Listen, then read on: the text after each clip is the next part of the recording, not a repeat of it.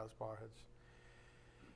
Dear Heavenly Father, thank you once again for this wonderful privilege, this honor of gathering together as family in the unity of the faith, Father. Thank you for the completed canon of Scripture. We know that the very mind of Christ is the tie that binds us all together. Thank you for gathering us together in this form of fellowship that none of us should become familiar with, for it gives us that privilege, that opportunity to encourage each other for as long as it's called today. So thank you, Father, for our family here at North Christian Church. We pray especially for those that are lost. There's just so many, Father. It's overwhelming at times to think about. But we thank you in the same breath for the opportunity to evangelize even one, so that we might have a new brother or sister in Christ with us forever and ever. We are most grateful, of course, for your Son's work on the cross to cancel out that debt, to make an evening like this even a reality. May we never become familiar with it. We ask for blessings on this evening's message. May it be edifying for our souls. We ask this in Jesus Christ's precious name. By the power of the Spirit we do pray. Amen. Again, this evening's message title is Why Are the Apostles So Encouraging? By Grace They Were Prepared, part 22. Just a quick thank you to Scott for all the visuals regarding the flesh. Remember Horseshack? Ooh! Anybody? Young people like, I have no, Sean's like, I have no idea who that is. Welcome back, Carter. That's the flesh to you, huh? You got a twisted mind. Anyways, thank you for the visual. Made me laugh. Here's how the Spirit began our lesson on Tuesday. Worth reiterating, getting us situated this evening. The faithful keep on believing, waiting on God over time. Now, this is a principle that's going to be woven into our lesson this evening in terms of perseverance. We're going to hear this word perseverance this evening. The phrase through faith, by grace through faith, has been sort of a major piece, if you would, of our lessons as of late as well. But the point the Spirit's making right out of the gate here is that the faithful keep on believing and waiting on God over time. And obviously we're talking about believers here. Through faith implies patience if it's going to show itself as true faith. Through faith implies patience if it's going to show itself as true faith. Eventually, we will receive the things of God.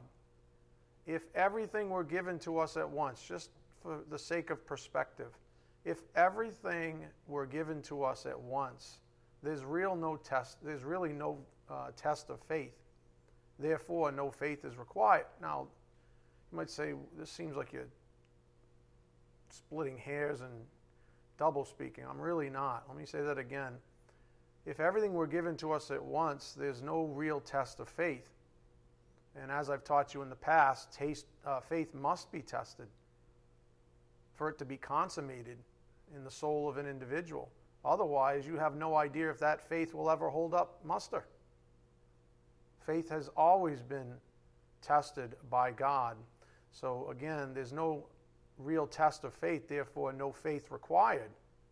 And that doesn't leave us with conviction or confidence at the end of the day. And God doesn't want either of those things to be present in our souls. He wants just the opposite.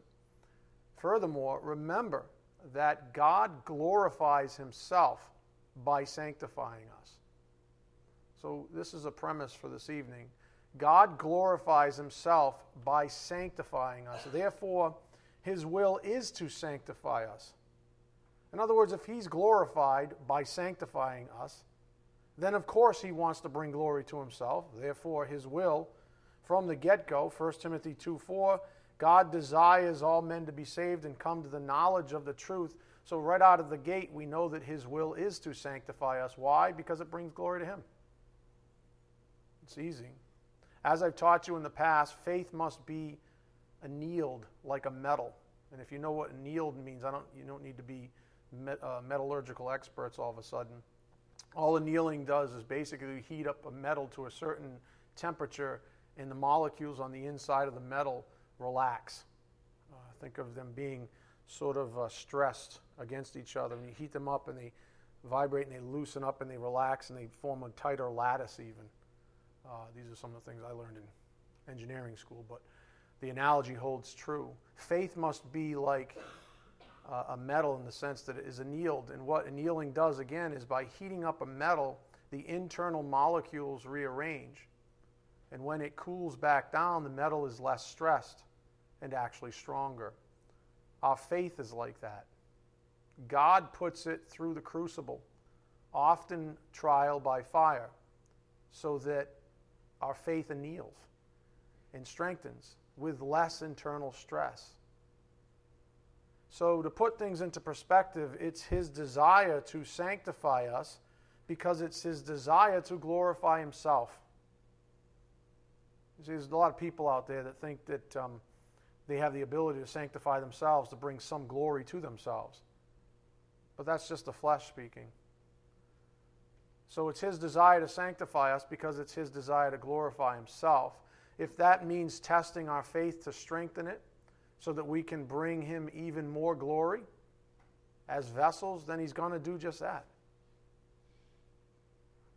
I was thinking about Frank, for example. What do you think is going on with his faith right now? Do you think maybe he's being annealed? Maybe his faith is being strengthened? Don't flip through the Bible, sir, while I'm speaking. Thank you. It's a distraction. Think of Frank right now. Seriously, or anybody that might be suffering. Some of you have family members that suffer day in and day out chronically. And the only thing I can give, the only counsel I can give anyone that suffers chronically is that God's working on their faith. What else can I say? As the Spirit's been pointing out, one of the key areas of fruit bearing for the truly faithful is perseverance. This is one of the key elements of Jesus' foremost parables, the parable of the soils. Go to Luke 8:9. Luke 8:9.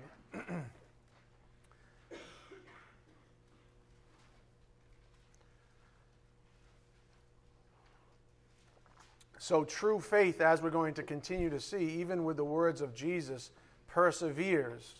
We have a whole doctrine called the perseverance of the saints in view here. This is one of the key elements, and maybe you've not seen it before, but it's one of the key elements of Jesus' foremost parable, the parable of parables, which of course is the parable of the soils. Luke 8, verse 9. His disciples began questioning him as to what this parable meant. And he said, "To you it has been granted to know the mysteries of the kingdom of God, but to the rest it is in parables, so that seeing they may not see, and hearing they may not understand. Now the parable is this: the seed is the word of God. Those beside the road are those who have heard. Then the devil comes and takes away the word from their heart, so that they will not believe and be saved. Those in the rocky soil are those who, when they hear, receive the word with joy. And those, they have no firm root. They believe for a while, and in time of temptation fall away. The seed which fell among the thorns, these are the ones who have heard, and as they go on their way, they are choked with worries and riches and pleasures of this life, and bring no fruit to maturity or completion. But the seed," and all those are examples of unbelievers, "but the seed on the good soil, these are the ones who have heard the word in an honest and good heart, and hold it fast, and bear fruit with" what? Perseverance. So you see in Jesus' parable of parables, what he's saying is if you're a true believer, you will bear fruit with perseverance. With perseverance. And so let's just focus on that. Jesus really drives home the distinction of the true believer in Christ. A true believer does not hide the light, even, as we're going to continue to see in this passage. Rather, with a changed heart, he desires to share it with the world in accordance with God's ultimate desire, which is up on the board. 1 Timothy 2:4. God desires all men to be saved and come to the knowledge of the truth. So one of the basic premises of being a true believer in Christ is that you want to share the good news. There's a lot of people that want to share the good news but still have to learn. And so the caution from a pulpit like this one is don't just rush out. Sit, be humble, learn the Word of God, and see when and how He brings in what we would call divine appointments in your life to share the good news. But if you have a changed heart, you will want to share the good news. And that's part of persevering. That desire won't go away.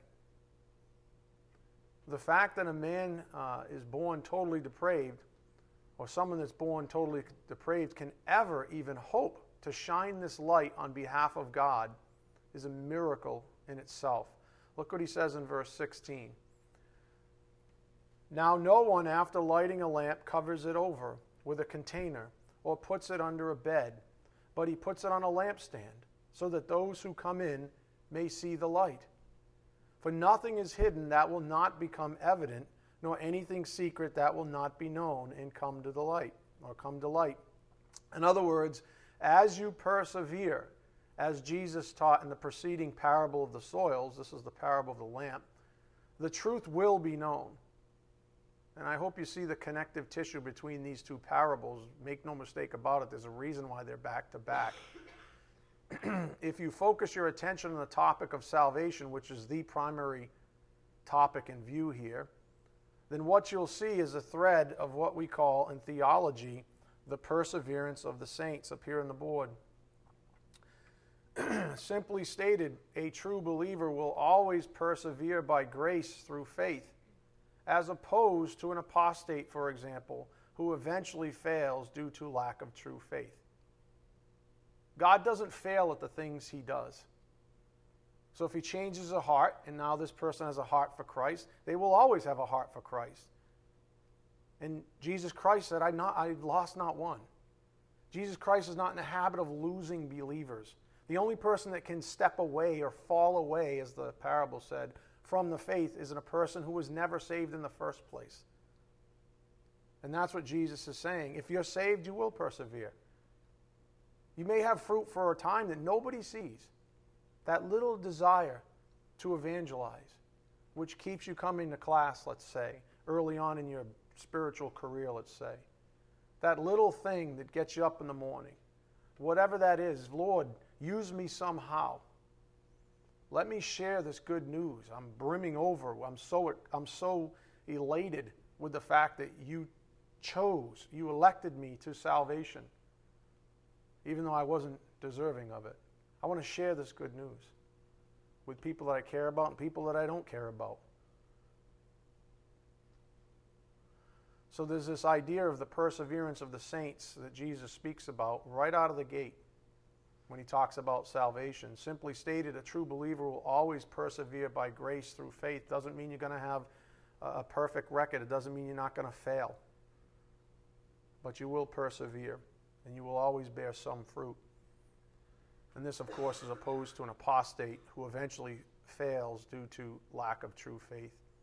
So it makes sense, after knitting the parable of the soils and the parable of the lamp together, that Jesus makes a general statement about salvation itself. And He wasn't shy about these things. And as evangelists, we're all evangelists in some way, shape, or form. We all have a commission on our life. We call it the Great Commission. After knitting the parable of the soils and the parable of the lamp together, Jesus makes the general statement about salvation. Look at verse 18. So take care how you listen. Back to the point I was making, you should say this to someone. I think Scott mentioned it on Tuesday. We should actually question people. If we think there's something awry in their soul, if we think that it's possible based on what they're telling us about their faith, that they're not actually saved, that it's a possibility that they're not saved, then we should throw a challenge out there and say, you better be careful what you're listening to. Because there's a lot of lies out there. There's a lot of things that cater to the flesh, that appeal to the flesh. So take care how you listen. This is what Jesus was saying. Take care how you listen, for whoever has, to him more shall be given, and whoever does not have, even what he thinks he has, shall be taken away from him. So the point up here on the board is, take care how you listen. This is a general statement from the Lord, the Messiah himself, the Savior himself. Take care how you listen. Those who refuse the light in time will not have the opportunity at the great white throne judgment. After all is said and done, it's appointed for man to die once, and then comes judgment. Remember that. There's no second choices. You don't die and go, oh, I really didn't know. I was confused. No, you weren't. Those who refuse the light in time will not have the opportunity at the great white throne judgment again. It will be too late, and all light will be removed from them as they are thrown into outer darkness, the lake of fire, where there will be weeping and gnashing of teeth. So if you care about anyone, if you have any fervency whatsoever about the gospel, and if you're saved, you will. That's the point that Jesus is saying. And you will persevere somehow on that front. Then your job is to challenge people when presenting them with the gospel. Don't just gloss over. Don't say, oh, it's okay. You say you believe in God, or maybe you even say you're a Christian, or maybe you even say, when I ask you, do you believe in Jesus? Oh, yeah, I totally believe in Jesus. Well, what does that mean? Did you just say some prayer? Did you just get some coin from some traveling evangelist at the park or something like that?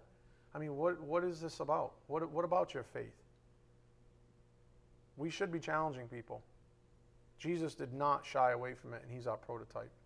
And if you know anything about Paul, you know he didn't shy away from it either. So he says in verse 18, so take care how you listen, for whoever has, to him more shall be given, and whoever does not have, even what he thinks he has shall be taken away from him. This is akin to what Jesus had taught earlier regarding where a person's faith lies. And in keeping with our current emphasis on through faith, that has come up over the past few lessons, through faith, every person who calls themselves a Christian or a believer must examine themselves, as Paul stated clearly up here on the board. 2 Corinthians 13:5. Paul, trained by Jesus obviously, didn't have a problem with challenging people. Whole churches wrote a book, challenged the whole church at Corinth. 2 Corinthians 13:5. Test yourselves to see if you're in the faith. Examine yourselves. Are you even saved? Or do you not recognize this about yourselves, that Jesus Christ is in you, unless indeed you fail the test? That's another metallurgical assayer's term. I've taught you that. Test. Dokimatsu. Dokimaion. Examine yourselves. See if there's any impurities there. And who do you think Paul got his passion from on this topic of examining oneself? Who trained him up? Jesus did. The same person who told the parables we just read. So it makes total sense that he would cause individuals to pause, just like I have, just like Scott has, faithfully from this pulpit. Asked everyone in here to pause. And you know what? Because of that, people have been saved. How do I know? Because they've told me. Standing members of the congregation saying, I just got saved.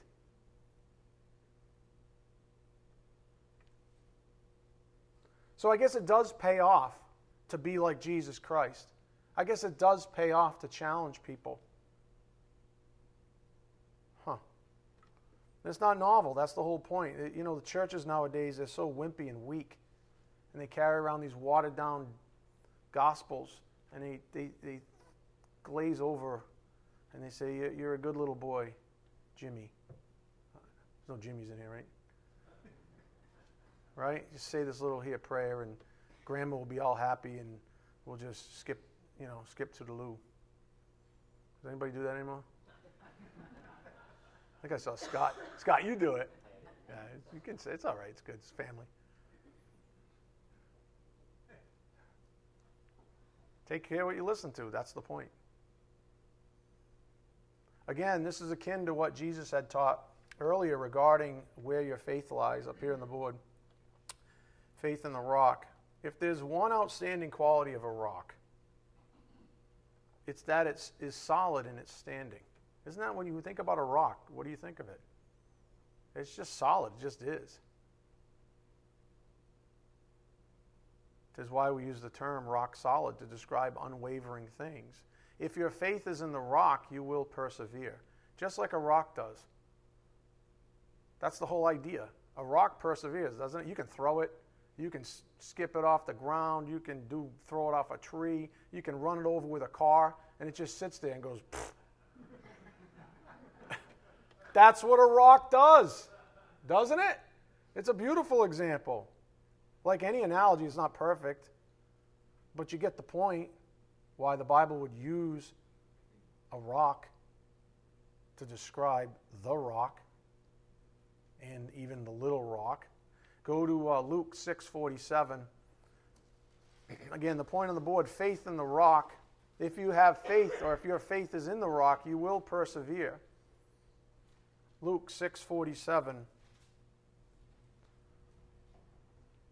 Everyone who comes to me and hears my words and acts on them, I will show you whom he is like. He is like a man building a house who dug deep and laid a foundation on the rock. And when a flood occurred, the torrent burst against that house and could not shake it, because it had been well built. But the one who has heard and has not acted accordingly is like a man who built a house on the ground without any foundation. And the torrent burst against it, and immediately it collapsed. And the ruin of that house was great. Doesn't mean there wasn't a house. Doesn't mean there wasn't some edifice or some infrastructure in view. There was. Just like there's a lot of people out there with some form of human faith. And when that faith is put under load, it crashes down. That was how we started off, right? True faith is tested to see if, when it's examined, it actually holds up. And that's all Jesus was saying. If your faith is in the rock, you'll be perseverant. You won't waver. You might have problems here and there, but you will persevere. The more we learn about Jesus' approach to the faith, the more we realize two fundamental things. One, true faith is simple. True faith is simple. Number two, true faith is practical. I know people stumble on that, but that's the truth. True faith is simple and it's practical. And I encourage you, honestly, all of you, to think about these two things as you read your Bibles, especially the Gospels. You'll see how simple Jesus made it, how simple he wanted it. He said, I just want you to have faith like these children here. You see, because they're not all messed up like you are. We were talking about that before class too. One of the problems with growing up is we have more and more stuff in our brains. And the more quote-unquote, and you're speaking to a very well-educated individual, so I get it. I'm saying that in humility. I'm saying I understand. The more educated we get, the more difficult it seems to be, the more cobwebs, the more occluded, if you would, our vision is. And so there's just a lot to get out of the way. And that's why Jesus said, I don't want you to be in that situation. I want you to have the faith of a child. This isn't complicated, so stop trying to rationalize everything. You know, you pale in comparison to the God of the universe. You pale. So stop trying to figure out things that you don't have the ability to reason out. But in man's arrogance, they think they do. True faith is simple. It's also very practical. So I encourage all of you to think about that, especially when you read the Gospels and the red letters. I find it untenable at this point to spiritualize the words of Jesus Christ. I understand why people are motivated to do such things. It's because if you spiritualize something, in many cases it relieves you of any real responsibility to it. Seems like in order, people are okay with going simple with the gospel. But practical,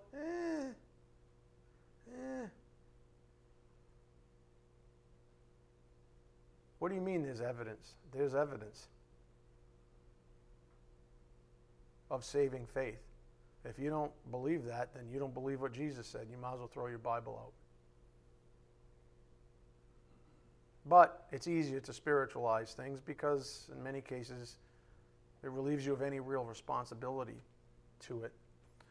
And I'm not speaking as a legalist here, proposing we all run out and, do this or that out of some manufactured sense of responsibility. All I'm teaching you here is what Jesus and his apostles taught over and over and over again. That is, that if you are saved, you will, by grace through faith, persevere. What kind of fruit does a good tree produce? Good fruit. Duh. Oh, it's so complicated. It's really not. What if you're a bad tree? Bad fruit. Oh, this is like rocket science. Oh, my goodness. So if you're saved, you're a good tree. When you persevere, you're going to produce what? Good fruit. I didn't say that. What do you want me to do? Lie to you? You have a new creature if you're saved, right? The only thing that new creature can do is what? Produce good fruit. Amen? That's all he's saying. But let's pontificate. Been there, done that.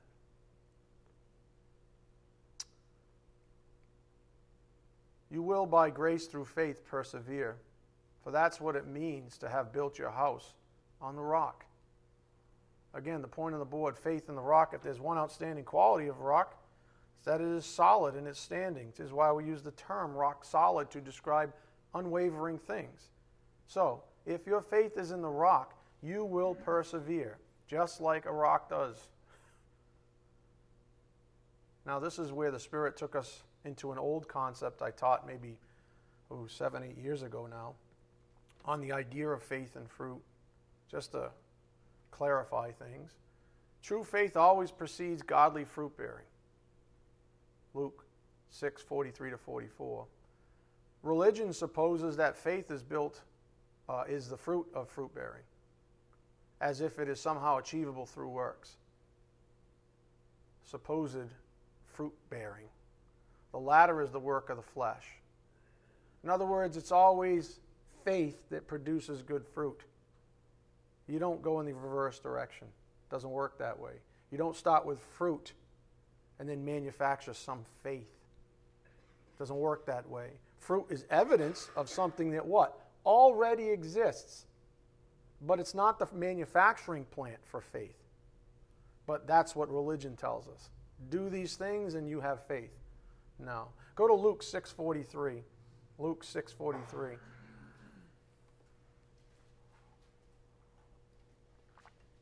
See, the flesh hates this because it strips the flesh of any ability to manufacture anything that might lead to what it believes is its own sanctification, setting itself apart by its own means, by its own abilities.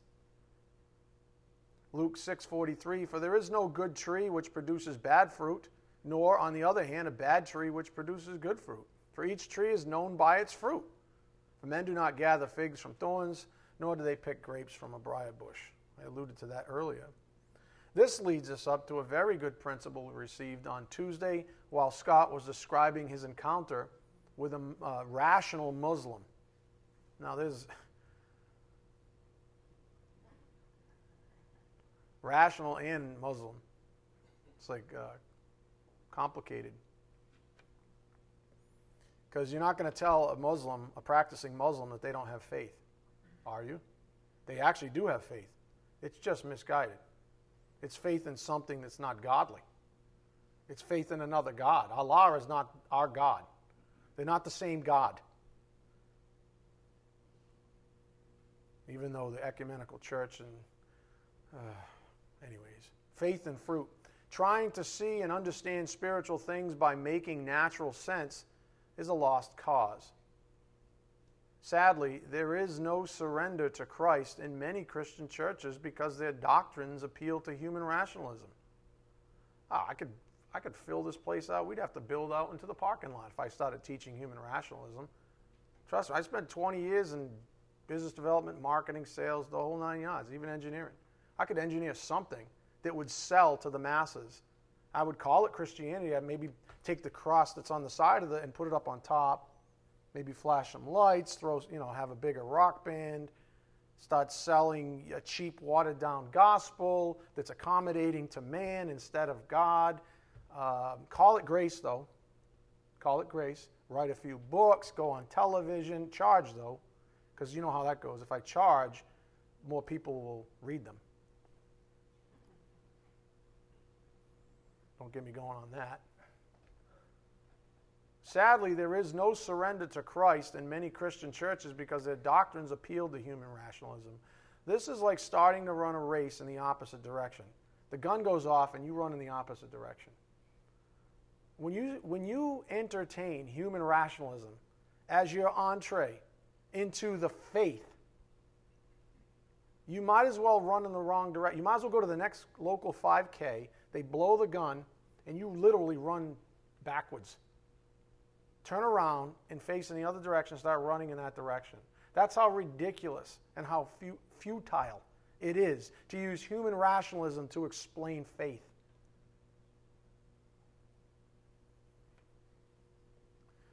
At the end of the day, it's just arrogance. Many so-called Christians haven't gone before the Lord with the humility that says, simply, I'm an unworthy sinner. Please, Lord, save me by your grace. They haven't honestly relied on God's grace yet. They're trying to manufacture their own way. They're trying to get their own ticket to heaven. As I taught, salvation is not about a ticket to heaven. Salvation is not about a destination. It's about deliverance. But if you want to sell the cheap gospel, that's what you tell people. Hey, kids, I know you're only 5. Would you rather go to heaven and be with God and the white doves and the light? Or would you rather go to hell and the pitchforks and the fire and the brimstone? Well, then say this prayer and you can go to heaven.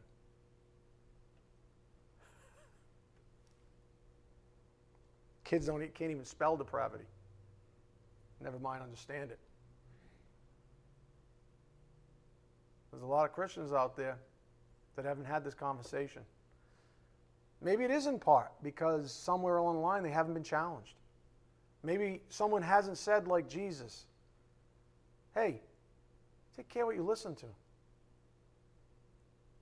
Make sure you're listening to the right gospel, because we know from Scripture there are a lot of false spirits, false teachers, and even false gospels that peddle a different Jesus.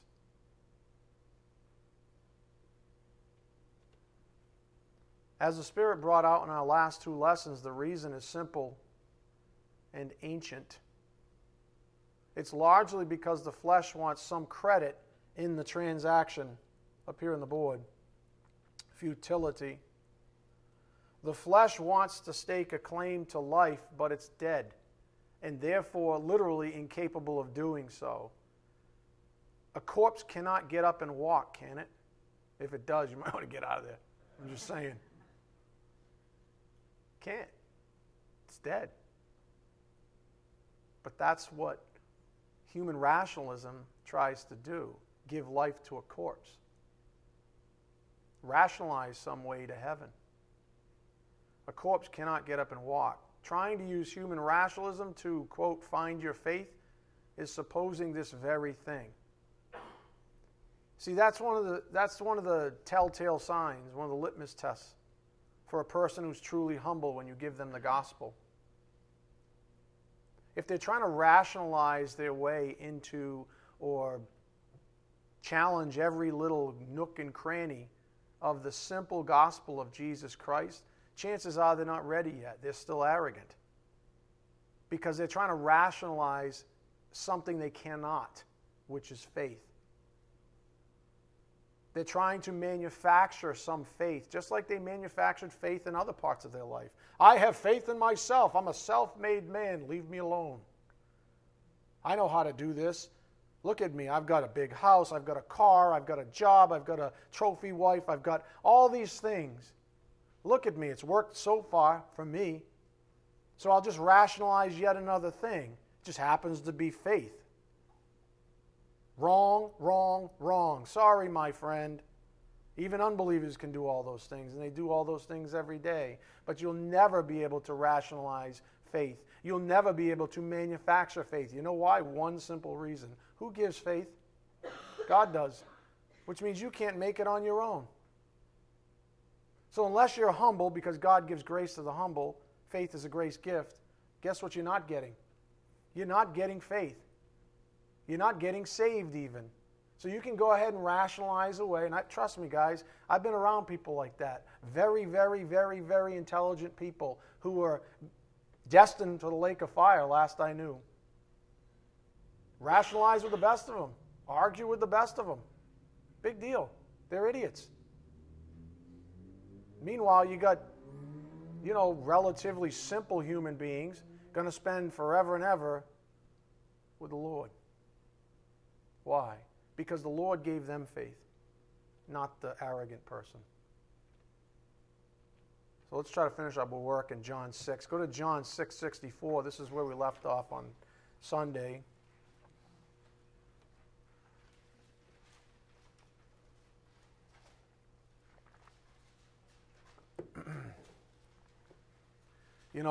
The more I evangelize people, the more I learn about truth in the Word of God, the more I realize that I'm never going to evangelize someone with rationalism unless they come with a humble faith.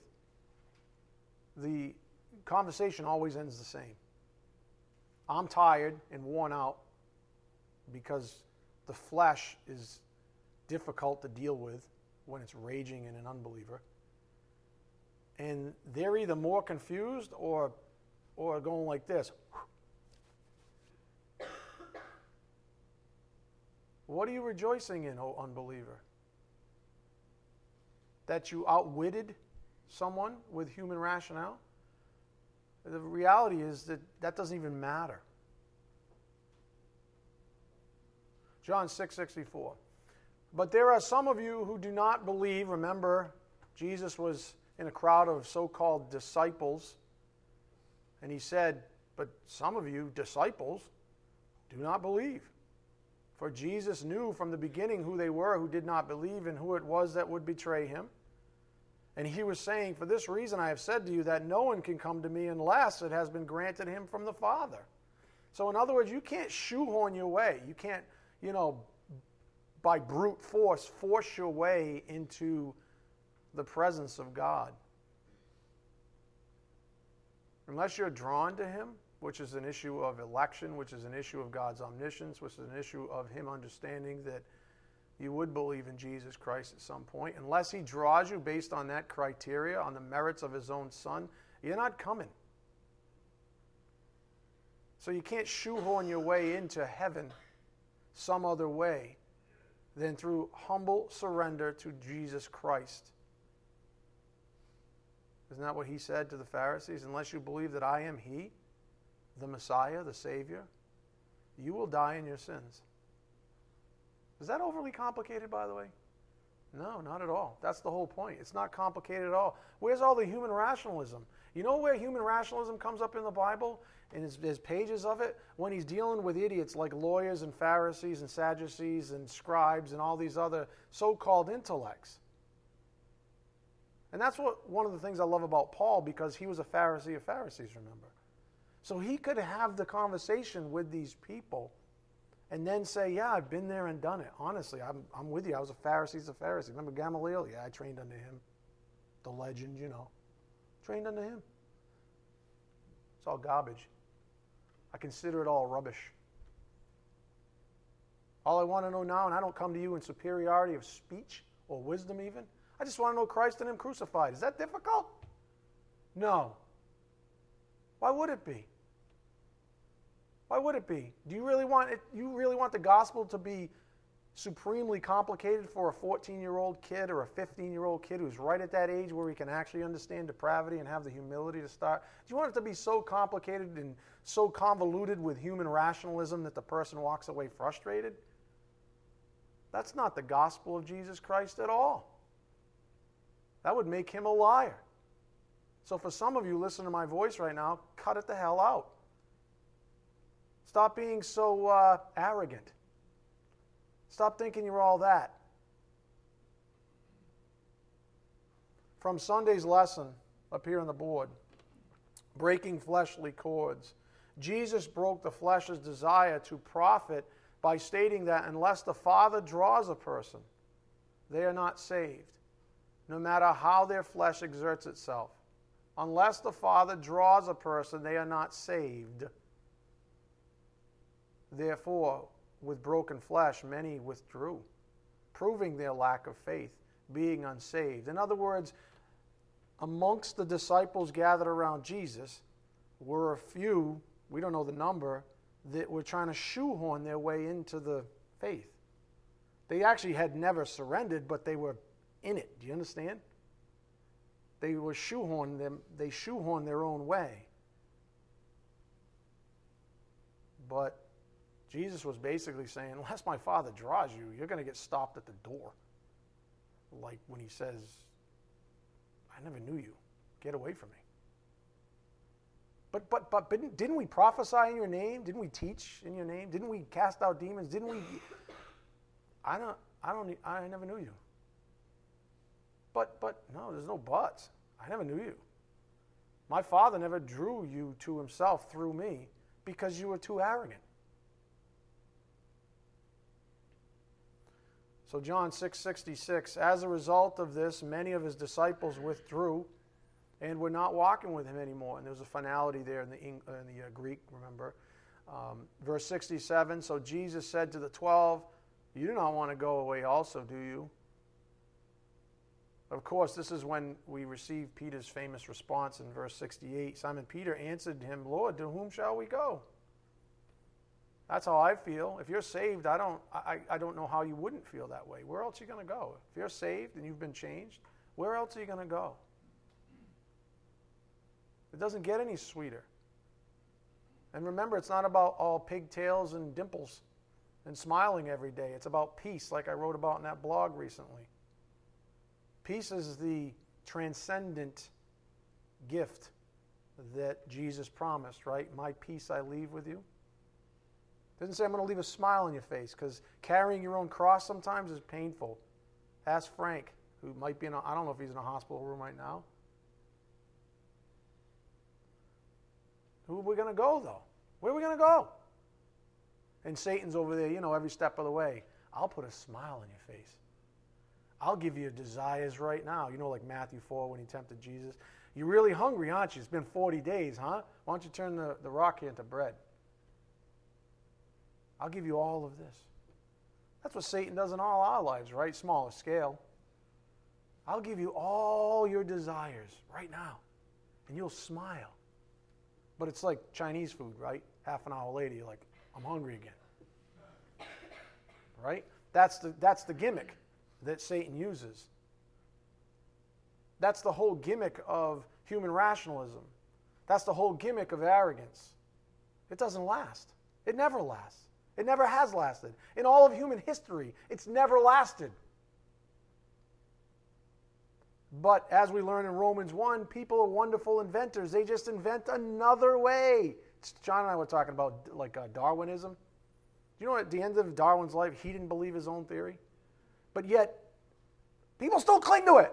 It's like evolution's ridiculous. You tell me under Darwin's principles how the eyeball evolved. One organ of many is ridiculous. But it's for them, it's better than Jesus. It's unbelievable. That's why you should know, as hard as this is to realize, that the people in hell deserve to be there. Because they have actively suppressed the truth. So says Holy Scripture. So Peter says, where else are we going to go, Lord? You have the words of eternal life. We have believed and have come to know that you are the Holy One of God. Amen? Amen. That's where we ended on Sunday. A little over 10 minutes left, so we'll just keep plugging on. So that's where we ended on Sunday, which is actually a little further than we got with Scott on Tuesday. But pressing on, as we continue to contemplate the apostles, let's keep this in mind again. Now, I don't know how often he's going to have me say this, but I say this a lot. I really do. Anybody know at least one of the verses? James, what? Thank you. Someone's paying attention. Yay. James 4:6, God gives grace to the humble. Faith is a grace gift given to the humble. That's it. The arrogant, you don't get it. He gives it to the humble. We noted, again, through faith, that phrase. We were in Hebrews at the time, but we see it elsewhere. Paul wrote about through faith being contiguous for every form of deliverance given by grace from the Lord. Up here on the board, Galatians 3:3 in the New Living. How foolish can you be? After starting your new lives in the Spirit, why are you now trying, see how he says trying, to become perfect by your own human effort? It's silliness. It's futility. What are you doing? What are we doing here? Why would you do that to yourself? Why would you? Because, let's face it, we get tempted. Every so often when Satan says, I'll give you a smile right now, you go, cool, let's do it. You're like, yay! And then you crash and burn. And whatever that gimmick was, you realize, oh man, I got duped. Don't act stupid. You've been duped 100 times in the same thing. Just saying. How many unique dupes have we ever experienced? Usually it's the same one over and over and over and over and over again. And Satan's like, this is like nothing. Again, here's our running framework for our lessons, just to get back into the saddle. Sending the apostles out. We are on why the apostles so encouraging. Jesus called them. We covered that in great detail at the beginning of the series. And we've been sort of perched on Jesus trained them. And then, of course, we're going to get to Jesus sent them out. So we are still on the second bullet on the board. So let's establish some of the other, let's call them obstacles, that Jesus faced when training up the apostles. And do we not have obstacles in our own lives? Of course we do. So here's a list of 5 things that we can at least identify as what the apostles lacked. So we had to train them up. The problem is they lacked understanding. We'll see that. Luke 18:31, 34, and some other places. They lacked humility even. Matthew 20 forward, Mark 9. They lacked faith. Matthew 16:5-11. They lacked commitment. Luke 5:11, 22:31 and on. And they even lacked power. Matthew 17:16-17, John 20, Acts 1:8. So these are our role models? These are the ones that started the early church? Yeah, they were human beings. They were flawed individuals. Their hearts would change when they were saved, but heck, they were still carrying around that corpse that likes to tempt us. Our bad roommate, or as Scott says, Horshack. If we're honest, when we all look at, or when we look at this list on the board, is it fair to say that we can all relate to the apostles? Of course we can. And that's why they're encouraging to us. Because there wasn't any, if anything, they were unremarkable men. Fishermen, zealot, tax collector. There's nothing remarkable about these people. Some of those people were actually not too high in the social standing. So we can all relate to the apostles. I find that very encouraging. I'm glad you do as well. I think you'd have to be one arrogant person to say you haven't or still don't, to some degree or another, still struggle with the things on this list. I mean, who hasn't struggled with understanding, humility, faith, commitment, or power? Today! Some of you are like, today? How about the last 30 seconds? When you said it was only 10 minutes left, I was like, you giddy up. I got a nice cold brewski in the fridge. I haven't stopped thinking about it ever since you said there was only 10 minutes left.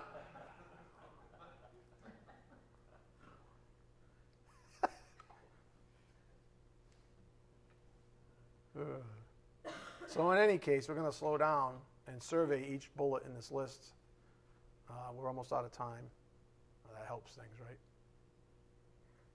And again, we're simply trying to establish some of the other obstacles that Jesus faced when training up the apostles. So the first one is understanding. For starters, we have a very encouraging passage that describes a dialogue between Jesus and the apostle Peter.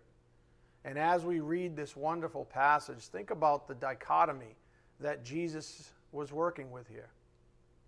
There's always this dichotomy. On the one hand, he has a man who is obviously in possession of at least enough humility to follow Jesus, right?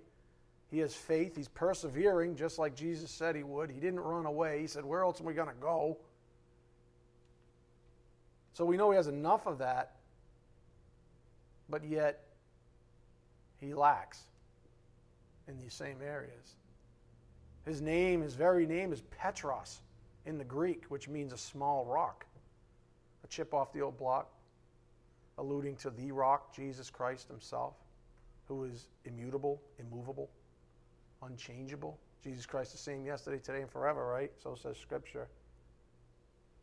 Go to Matthew 16:15. We'll catch some Scripture, and then I'm going to close. So there's always this dichotomy, and I try to think about, what Jesus was going through. I guess to some degree, being a shepherd, him being the great shepherd, myself being an under shepherd, I see some of this. It's always that dichotomy, like, you guys lack faith, but you're still humble. Like, here you are, right?